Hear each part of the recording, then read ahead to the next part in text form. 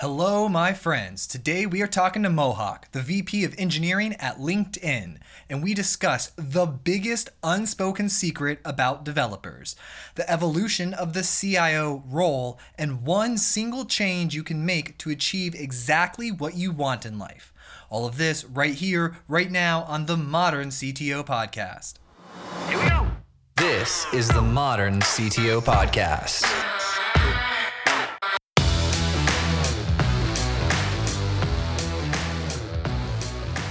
Hello. Hello, Joel. Hey, how are you? I'm doing well. How are you? Fantastic. Where are you calling in from? Sunnyvale. Sunnyvale? Mhm. I saw a video on LinkedIn yesterday of a Wookiee's first day at LinkedIn. Have you seen that video? I just saw it. It's great. We opened a new building on our campus, and it's all out Star Wars themed. And so they just went all out with this opening theme of. I thought everyone did such a fantastic job acting too. I thought the Wookiee was great. I thought Princess Leia was fantastic. Yeah, it shows a lot about the culture, and that it looks like a cool place to work. Like a lot of great people over there. Oh, for sure, totally. Our facilities team, honestly, is just unbelievably amazing. They go all out, and it feels like there's this level of care. It's really cool. Hey, I had a question though. Did you work at LinkedIn when Kevin Scott was there? I did, yeah. I worked for Kevin Scott. Oh, Yeah. isn't he fantastic? He's amazing. I've listened to your podcast with him. Oh, yes. It was great. I love the way you started. You're like, I think you mentioned something about Kevin. I read something you wrote online. I feel like I want to hear you explain more things. And that's sort of Kevin's superpower. You sit down with Kevin, you're just like, none of this makes sense, Kevin. Your head is exploding. And then Kevin explains it, and you're like, oh, thank you, Kevin. That makes sense now. Yeah, he has a superpower of consolidating and simplifying information. No doubt. Yeah, it's extraordinary. So were you born in Sunnyvale? No, I was born in India. I actually grew up. I did all through high school in the Middle East, a tiny island country called Bahrain. Moved to the U.S. for college. Did my undergrad at UT in Austin, Texas, and then I've been in the Bay Area basically since then. So what was your first love with technology? Did you play some video games? Yeah. So it's funny. Does everyone play video games? Is that how everyone starts? Is that why you asked that? Well, yeah, I don't know. That's Yeah, how I a lot guess. of people fall in love with it, and then they're like, Yeah, totally. So actually, it's funny. My first computer was an MSX, which was this rip-off Microsoft Basic powered gaming computer, and so you boot the thing on, and it actually boots up in Microsoft Basic. And I remember getting the thing, and there was cartridges, cartridge gaming. And so obviously my parents bought it for me for gaming. This was in the 80s. They bought it for me for gaming, but I was actually take that cartridge out. Let me add that command line. And it boots up into basic. And I just wanted to start programming. It was actually really funny. And they'd always be my brother would be buying new games, and he'd be like, hey, let me at the computer so I can play some games on it. And I was like, no, I'm still programming. And I was programming games for what it's worth. That's how I fell in love with computing. That's how I fell in love with programming. And I remember actually funny story, because I had learned to program in BASIC, at some point in high school, I ended up taking a formal programming class, and they taught us Pascal. And that was the first time I learned that GoTo statements were bad, and it broke my heart, because when you program in BASIC, GoTo is your thing. And I was like, oh man, this is terrible. I can't do this anymore. oh, there's so many people right now. They're listening. They're like, they get it. It's like your first introduction to best practices, right? Yeah, exactly. Yeah. It's no go-tos. And it's what do you mean no go-tos? Go-tos are the bomb. That's how I felt for 6 months after I found the author Martin Fowler. I realized that everything I knew about programming was wrong.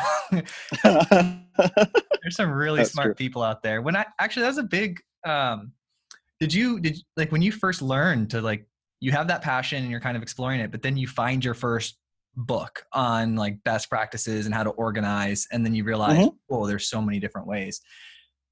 Did you have a specific book that impacted you at all, or? Not so much a book. So it's funny. I've never been able to be the sort of person who picks up programming from books. It's actually best for me to learn from watching people. That's why, people like Kevin Scott, just through my career, I've been really fortunate to have mentors and people who I can just sort of soak up knowledge from. But it was really funny. Like my formal education into programming started in high school with Pascal. And Pascal, I would say, still sort of relatively, uniquely structured language. I hit college, and literally the first class on the first day of college is functional programming in Haskell. And my mind is blown because I'm just like, wait a minute. Everything I knew about programming, everything I knew about computing is wrong. And like, I don't know if you've ever like played around with Haskell.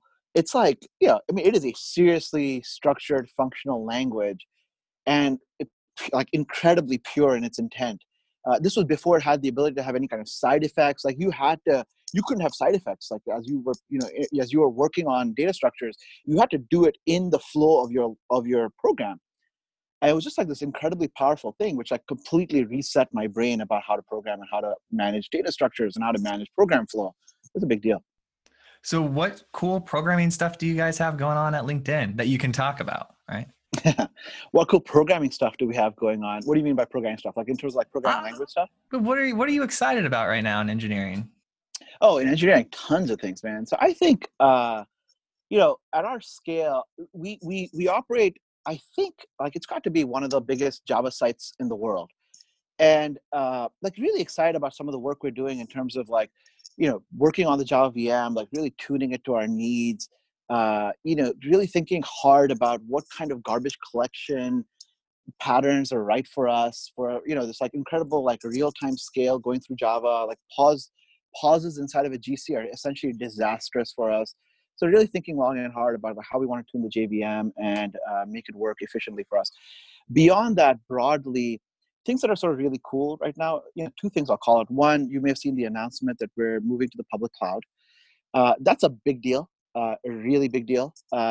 We've invested just tons of effort and infrastructure into scaling ourselves organically, natively. Now, as we think about going to the public cloud, ton of benefits, but a lot of stuff that we have to start to rethink. How will we leverage elasticity is just elasticity at massive scale, the ability to spin up thousands of computers all at once to be able to handle offline workloads or burst mode with online traffic. It's just sort of like unique new challenges. And then the second thing that, we haven't really talked about much, but I'm really kind of excited about is I feel like, the classic sort of CIO role in the industry gets a bad rap. Like people think of CIOs as people who are gatekeepers and hold back. Their job is like, what can you use and what can't you use inside of the enterprise? And I actually think that when you think about the new landscape of technology, the CIO role is very much the like, how do I empower employees to be part of the solution I offer the world? And you think about companies where the task of the company isn't just to put software up on a website, but it's to deliver a full service. You think about kind of the new sort of demand economy, and even companies like ours. Our sales force is part of our solution. Our support team is part of our solution. It's part of our experience that our members and our customers have. And so I'm really excited about essentially leaning way into making every individual across the company more productive through the application of technology. And I think this ends up being something that gets super underapplied in most organizations. You spend all of your AI and technology smarts in delivering product to your customers and your members, and you essentially ignore the needs of your own employees. And in essence, you sub-optimize your solution. And so we're actually really excited about the ability to take all those smarts, all of our AI, machine learning smarts, all of our technology smarts, give them to our employees, empower them, and essentially, really think about our solution completely holistically as how can our members and customers have the best experience possible through that empowerment. And so how do you do that? Do you just find people for that role? Like you have someone thinking about that full time? Like how do you actually execute that? How do you make that transition from outward to caring about both? I think it's less about finding somebody new to do that job and more about actually sort of recognizing that the job is all of the above. And it's like, when people come to a company, I think as engineers, like, this, like you always want to work on kind of the like most glam thing, right? And like glam is always the thing that like delivers business line impact outside. And the reality is you can deliver substantial, if at times even greater impact by focusing internal on tools, on things of that sort. And so we've really, we've been able to do this over the years with engineering productivity, where essentially we started to focus on engineering productivity and finding people to build tools, internal tools, often in the industry used to be hard. But the way we talk about it is like, look, you are part of the solution. What you're doing is you're helping our engineers ultimately build a solution for our members and our customers. And therefore, if you don't do your job well, they can't do their job well. And it just all starts to look very glam. And so instead of going and finding someone who is uniquely interested in this, you actually just recognize that part of delivering value to our members and our customers is building these tools, is making employees more productive. And ultimately, one of the big shifts we've made is moving past the idea of just productivity. I think productivity can be kind of a dual-edged sword, right? So like on one hand, it's like everyone wants to be productive, but on the other hand, like productivity feels like, well, somebody going to be like hitting me over the head with a stick until I like code more. Like what's going on? And we actually made a shift years ago away from talking about just productivity and actually recognizing that our goal is actually delivering happiness. So like we want our developers to be happy and satisfied with their experience here at LinkedIn. And we want the same now for every employee. We want our sales force to be happy and satisfied. We want our support team to be happy and satisfied. And when you start to focus on making people happy, you start to do things like, you actually have like an NPS for your technology. You start doing CSAT measurement.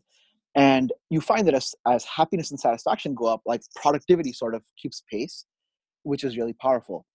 And it's really easy to convince people to like work on happiness over working on just productivity. It sounds better. I'm sold. I'd rather Yeah, go to work on optimizing for happiness rather than optimizing for productivity. yeah, totally. And like, can you imagine? Like, it's like when people have this perspective of I want to work on something that has immediate impact. Like, literally, the person next to you is going, "Yes, thank you." We were just at we had our large sales kickoff. Where essentially, we launched the year with all of our sales teams. It's been all over LinkedIn. Bring all of our sales individuals together and talk about the plan for the year.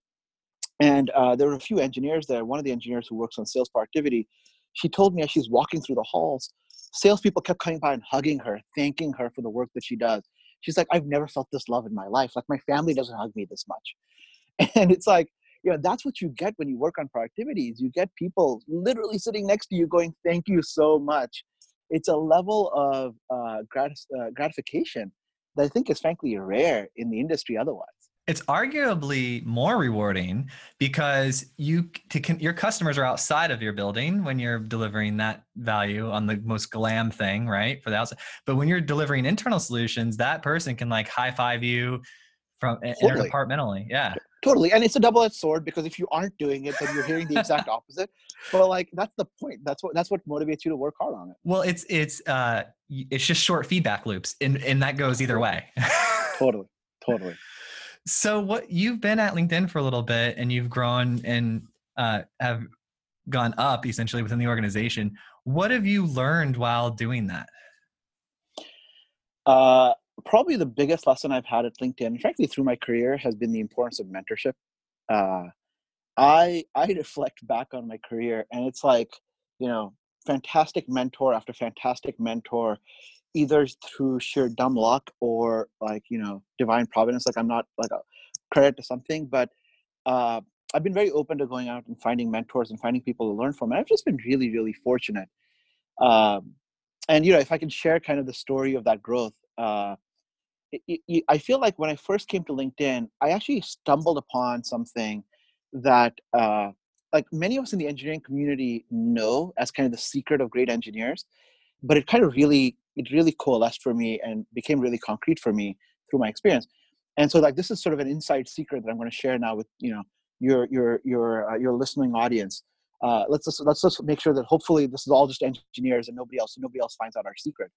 But it turns out, like, what I've realized is, like, really good engineers are good at lots of things, but really good engineers are really great at complaining. Like, we are so good at complaining. I remember when I first started at LinkedIn, my orientation, it was like me and one other person. My orientation, the person doing the orientation, the woman in HR comes in, and she's asking us what we're excited about on our first day. And the other individual, he had this like incredible answer, how he was excited about the vision and being part of this incredible team and delivering all this value in the world. And I said I was really excited about the free food. And she goes, because that's all that came to mind. And she goes, that's fantastic. You say that, But just like every other engineer, I'm going to give you about a month or two, and you're going to be complaining just like everyone else. And my mind was like, that's impossible, man. That's like, those are my two favorite things, free and food. There's no way I'm going to be complaining about this. But sure enough, a few months later, I was complaining. I'm like, this food isn't free enough, and there's not enough of it, and I want like, and it's like, but like, this is sort of the classic thing, right? And so I remember coming into LinkedIn, and essentially my first few months was a lot of complaining, which is, I think, really kind of happens all over the place in our industry. People come from one company or one experience, and you've seen all the things that worked. And when you apply it to your new experience, you're like, everything's broken. Like, literally everything here is wrong. Completely ignoring the fact that, like, you've built, like, this amazing company that's been built on what I think is completely wrong. But there's a power to that, I think, the power to the complaining, which is not settling for good enough. And I think a lot of people enter companies and they sort of end up settling for good enough. It's like, yeah, you sort of end up being apathetic. It's okay. Yeah, that's broken. Like, that could be better. And this process doesn't work. And that's just okay. But it's really not okay. And it's never okay to be just okay with the state of affairs. Like, literally all innovation in the world would stop if people were just okay. Right? Like, I could imagine Reid Hoffman and Alan Blue years ago founding LinkedIn going, you know what? Networking is fine. Yeah, like, it could be better, but it's okay. And like, LinkedIn wouldn't exist, right? Um, and it's not okay. And so, like, I remember being a very frequent complainer. And part of what happened as a result of being a complainer was I found people to complain to. And those people ended up essentially becoming mentors because they got really tired of me complaining and said, all right, look, man, let's sit down. We're going to have to talk about the way you complain, because it's both a little unconstructive and a bit much. And so, Jeff Weiner, our CEO, sat me down after he started here. I ended up complaining at him for hours every month. And then he started coaching me and mentoring me and telling me how to be more constructive. Then one day, I suspect he got tired of me complaining at him, went out and hired a head of engineering who was David Henke, an incredible technology personality, one of the greatest technical leaders I've ever worked with. And he became my mentor, and I was complaining at him now. But he had a very different style. His style was like, he was one of these people who, like, classic, like, he has like a book, like the sort of logical book. He walks in and he's like, let me see what's broken here. All right, page 1, here's what I'm going to change. Page 2, here's what I'm going to change. So I made the mistake of complaining at him. And he had this, like, distinctive personality. He goes, sticks a finger in my face, and he goes, like, comes right up against me, goes, Mohawk, there's 2 types of people in the world. You're either part of the problem or part of the solution. Which is it? And I think to myself, man, one of those seems like the right answer. Problem bad, solution good. All right, man, I'll be part of the solution. Tell me what that means. And he's like, great, like, stop complaining and go be part of the solution. Go fix it. And I'm like, look, David, that's your problem. Like, that's your job. I complain, you fix. Like, you're head of engineering. I'm an engineer. That's how this stuff works. And he goes, no. Let me explain. Like, page 5, right? Like, page 5 of his book is like, no. The person who complains most is the person who goes and fixes the problem. And so that's when I got pulled out of my role and stuck into this job of, like, going and fixing our infrastructure. And we had very specific problems with our service infrastructure, essentially how our services communicated with each other, how fault tolerant they were, the programming model at that level. And we started to make a pretty drastic change, which ultimately resulted in a project in 2011, which was an all-out replatforming effort. We went from many branch model to a single trunk, a CI/CD based approach. Tons of automation, removed essentially every process, every human-driven process, all driven off of automation.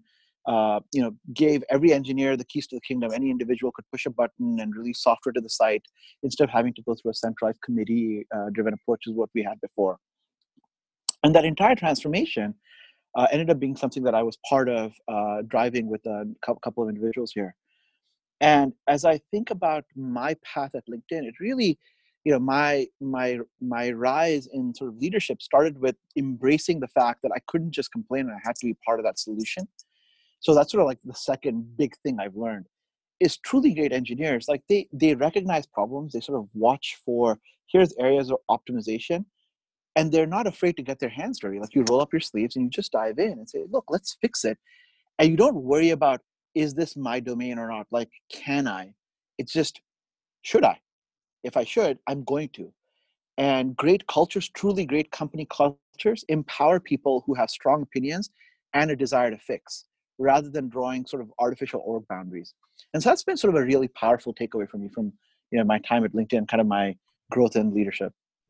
No, that's amazing because it's very like much like this concept of individual ownership, right? Like Mhm. rather than complaining, just go take action and make it happen. It's very entrepreneurial, like as an engineer, right? Totally. And that's actually one of the things I tell engineers. When engineers talk about, I'm at a big company, but I want to be an entrepreneur. I'm like, look, as long as the culture is supportive of people taking ownership, like we have a core cultural tenet of being an owner, acting like an owner. And as long as you sort of have a culture that supports that, you can be an entrepreneur anywhere. Like it just requires having the flame inside that says, like, I see a problem that I want to go fix and I will take ownership of fixing it, which by the way can be super uncomfortable. Like I reflect on my journey, I was working on, advertising and like other revenue generating products on subscriptions and online jobs at LinkedIn. And someone asked me to go work on infrastructure, and I'd never done that before. And it didn't feel as sexy. It didn't feel as like fun for me, as glamorous. But in the end, it made all the difference. And it was glamorous. It had, that was the thing I had to do to have the greatest possible impact at that time at the company. And that actually is where the real glamour is. That's what needed to be done. And so I think that when you take that level of ownership, there's always this like aspect of, you can be entrepreneurial and you can work on something and make it extremely glamorous. So recently we were talking about like gray areas. So like you have an area of mastery, area of your craft, but then always you can't go deep into everything because then you would learn everything in the world, right? It would branch infinitely. But these gray areas are areas that we kind of know exist, but we don't actually dive into them. And then recently we were talking about, spending 10, 15 minutes like every other week, just diving into an area that exists, could probably benefit you, but just spending that time improving. Do you have any thoughts on that? Have you create a habit or have done anything like that in your career? Yeah. So I think of it as, so again, I think it's really important that people sort of optimize learning to the way they best learn. Like I said, like I don't find myself learning well by just like reading things. I have to either experience them, work in them, like throw myself into the sort of the middle of things, the thick of things, or I learn from other people, watching other people, engaging with them, learning from them, from their wisdom. And so what I've really done is I've attempted, any areas that I found that I have weakness in, I seek to find individuals who have mastery in those areas, and I surround myself with those people. As I took on this role from Kevin Scott, um, Kevin is a remarkable engineering leader who I wonder whether there's any gray there. Um, and I sort of like I had this moment of imposter syndrome stepping into the role, feeling like, like, am I going to be able to do all these things? Like, yeah, look, there's things that I do really, really well, but there are things that I know nothing about, relatively speaking. And I sat down with one of my peers at the time, who ended up now being one of my reports, talking about one of those areas of weakness. And it was great because his answer was, well, that's why you have me. And it felt so awesome, first of all, to be in a team that feels that way, that is as supportive as, like, you don't need to know about this, like, I've got it.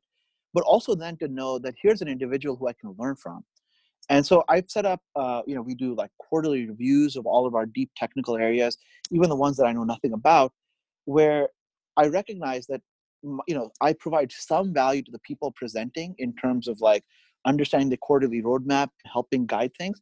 But there's also a ton of value I gain in terms of learning about things that I honestly don't know as well. And so these individuals who are deep experts in these fields come in and talk about like AI and machine learning, or talk about deep infrastructure and operations and data centers, and it's fantastic. And I'm just like, yeah, like just soaking it all in as much as I can. Yeah, so for definitely for areas of weakness, but like for areas of strength, like you're obviously an excellent communicator because I can just tell because I speak to a lot of people. Now, do Thank you you. ever do you ever like dive deep into an area like on like to improve your strengths? Hmm, that's a great point. Yeah, I think the answer is yes. I don't know that I do it consciously with an intent to focus on my strengths. I think one of the things that I optimize for is I invest in the areas that I most enjoy, that I sort of have a passion for. And those areas then I think naturally tend to sort of like I balance, like you have this balance of like what do you love, what's important, and what are you good at. And I think people frequently forget like 2 out of 3 of those. And it's like everyone's like, oh, go do this thing. Like I love it. And it's like, are you any good at it? Well, no. Is it important? Well, maybe. But I love it. It's like you got to sort of balance all three. And when you balance all three, I find that, there's these things that I'm good at, but I'm also really, really passionate about. And there are things I'm really passionate about that I'm not very good at. Uh, and so I try to find the healthiest balance of those. And because I'm passionate about these things that I'm really good at, I invest in them constantly because I love it. Like I enjoy, like, people, engineers, I think frequently talk about like, I don't, why should I take these like management development classes? Like that's boring. I love them. I think that there's like when they're delivered well with the right content, they're powerful and they sort of like change your perspective and your psyche. And so I will find every opportunity I can to find learning in those domains, to like seek out mentors, to like go attend classes. I do the same with technology. I spent a lot of time working on front end tech, front end infrastructure at previous companies, actually all through my experience, starting with my first internship. And so it's an area that I try and keep in touch with. And I spend a lot of time with the engineers here who work on that, just learning about what's cutting edge, like how are they thinking about things, what's going on in the industry, because it's an area of passion and as a result, an area of strength. Yeah, I kind of think of it as like if you're a knife and you could choose to either be like a really sharp knife or try to be like a spork, right? Or what is it, like a knife, or I don't know. Yeah, there's I don't think there's a word for like a knife that's also a spork, but you could use a Yeah, spork as a knife. It just wouldn't work yeah, very well. But you just kind of want the reputation for being like the sharpest knife. So when anyone needs a knife, like you go to that person, not like, well, he's kind of a knife, he's kind of a spoon, he's kind of a fork. It's good to be really, really good at something. totally. I would expand that analogy. I think it's like less that you are a knife so much as like you have a set of tools, and like Yeah. you could go and do things that like are completely outside that tool set, or you could hone your skill with the tools you have. Because Yes. like, I don't very much like the idea that people are like one thing, right? This idea like you are a knife. Oh no, like you have a knife. You also happen to have a spatula. Now, like, you don't have tongs, so you probably want to work with the tools you've got. You know what's funny is I actually have a talk that I give like in person. I go around and give it at conferences, and it talks about like tools in the toolbox. And one of the biggest issues people have is like they'll identify themselves like as the screwdriver, and it's like no, you're the person that has a set of tools Totally. available. And they'll say, well, I can't go be that person. I can't go lead that team because I'm not that thing. And it's like no, the skill you have right now, it's like you can build other tools and you can make yourself more valuable. Totally. And actually one of the big learnings for me, like as I've navigated for myself, my career, my own imposter syndrome in roles that I've taken, as I've helped other people, is I think people underappreciate how valuable the tools they have are in a given context. It's like, yes, you may not be an expert at this, but you've got all of this other stuff that has extreme value in that context, and you can still deliver value there as long as you recognize your gaps and are like find ways to actively fill them. Yeah, like I've met some programmers that are like, okay, programmers, but they're amazing at like architecting the product and just like spend your time there. Like we need you there.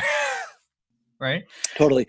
And people will compose teams like this too, right? Where they're like, oh, I want nothing but like badass programmers who like write, thousands of lines of code a minute or something on it. But it's like, and AI. it's Yeah. like, yeah, exactly. But then you're like, wait a minute, great teams. And I think this is actually like when you talk about the whole conversation around diversity in technology, I think this is the real point is it's like what you really want is you want to compose great teams, and great teams are composed of people with truly diverse sets of tools. Like they bring truly diverse sets of assets into the environment, where you want the individual who thinks about architecture at like a level that like a systematic sort of system composer, and you want the individual who can like take that system composition and turn it into code, and you want the person who's all about like, let me break the thing you built, and you want to put all these people together, because that's when you get truly great software. Yesterday I was talking with Ashley Goodall. Have you come across Ashley before? Okay, I highly recommend. It's got a new book called Nine Lies About Work. and he's the like head of leadership and technology development at Cisco, right? So he gets to play in his sandbox of like 73,000 people and teams, and he's like obsessed with it. But one of the interesting exercises he shared on the show was one of his favorite exercises he runs with teams is they sit down and they have two stickies and they'll put the team in the circle, and like one sticky will say come to me when, and then they finish the sentence. So they say come to me when this, come to me when that, and then they say don't come to me when. And so they have this exercise that they do and they go around the room, and what's interesting is you'll find out like who's the person that can wants you to come to them when you're having a people problem, right? Who's good at that, or who loathes it, like who doesn't like it, or who's wants you to come to them when you have a problem writing a test, right? Or a problem debugging something in production. So what you end up doing is you find out like the areas that the people really love and accelerate in through this exercise. That's cool. What was the book again? This exercise was not in the book, but so you can only get it on the Modern CTO podcast. But Awesome. It's called 9 Lies About Work. And they talk about giving feedback and like how it doesn't work and how to make it work properly. And so they used it. It was all like very Malcolm Gladwell scientific. Oh, cool. Yeah. So it's all like counterintuitive things that the science just doesn't match what most people do. That's very cool. Yeah. Check it out. It's a good read. And I think it just came out in like April, but yeah, very cool. Yeah. So as we wrap up today, are you a fan of Elon Musk? Yeah, totally. Yeah. Have you seen what he's doing with Neuralink, by the way? Dude, it's amazing. I'm so excited about it because did you watch like the shortened version of the Neuralink like announcement? No.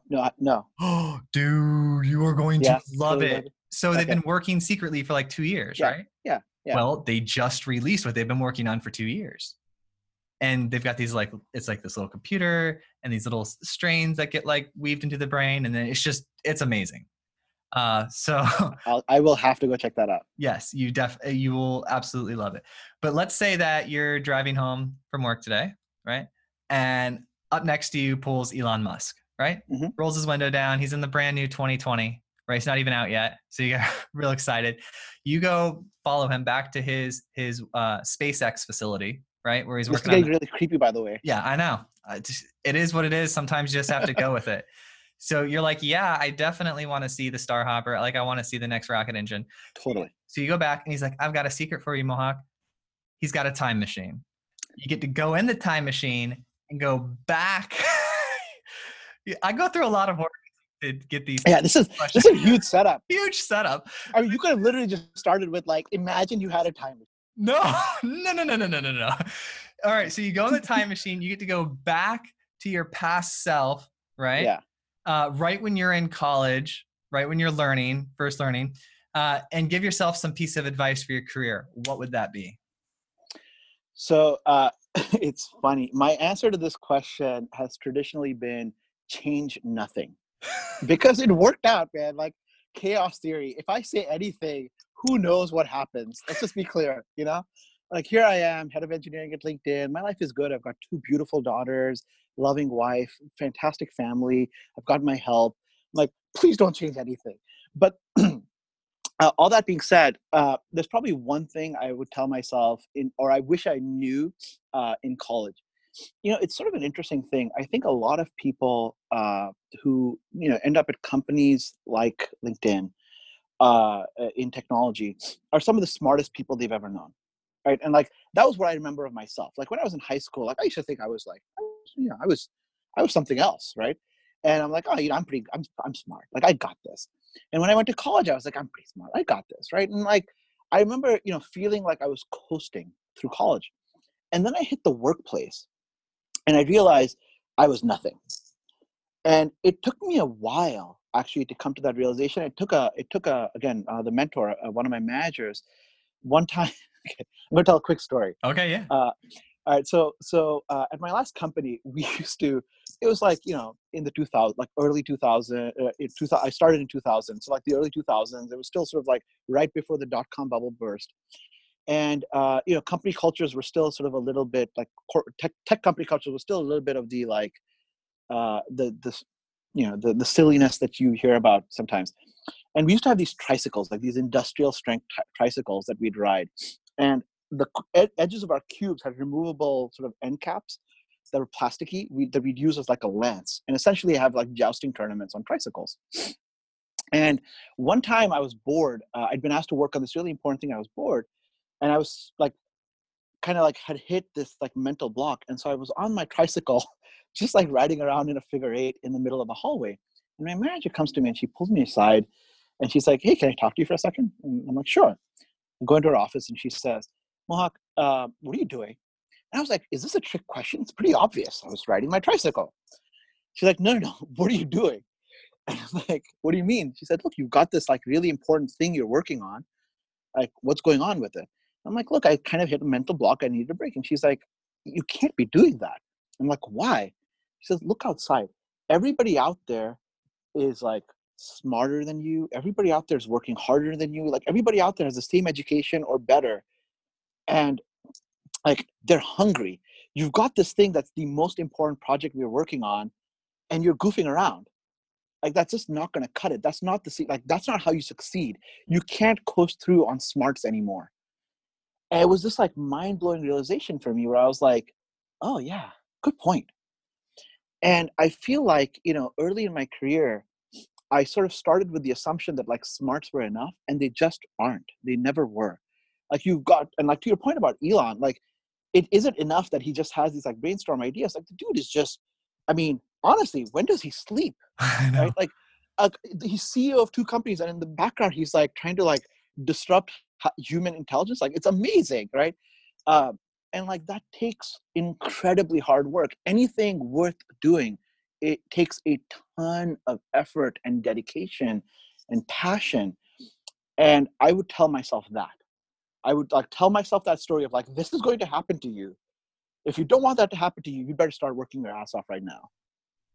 Well, now you're the CEO of Hyperloop because you messed with the theory.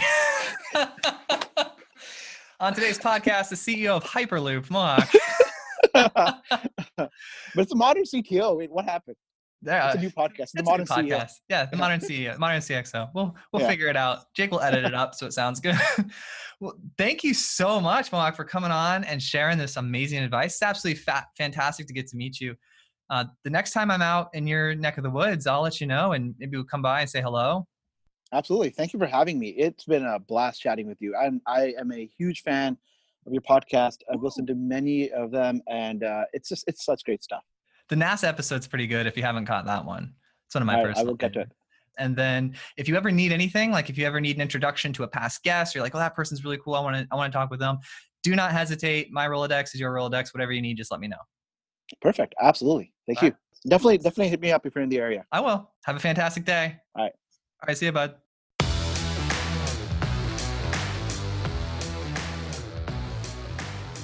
Thank you so much for listening. If you'd like to help, please take a moment right now to open up the iTunes app and leave a review of the podcast. If you take a screenshot of the review and text it or email it to a friend who needs to listen to the podcast, and then CC me, joel@moderncto.io. If you CC me on the email, I'll send you a copy of the Modern CTO book or give you a shout out on the podcast, whichever you prefer.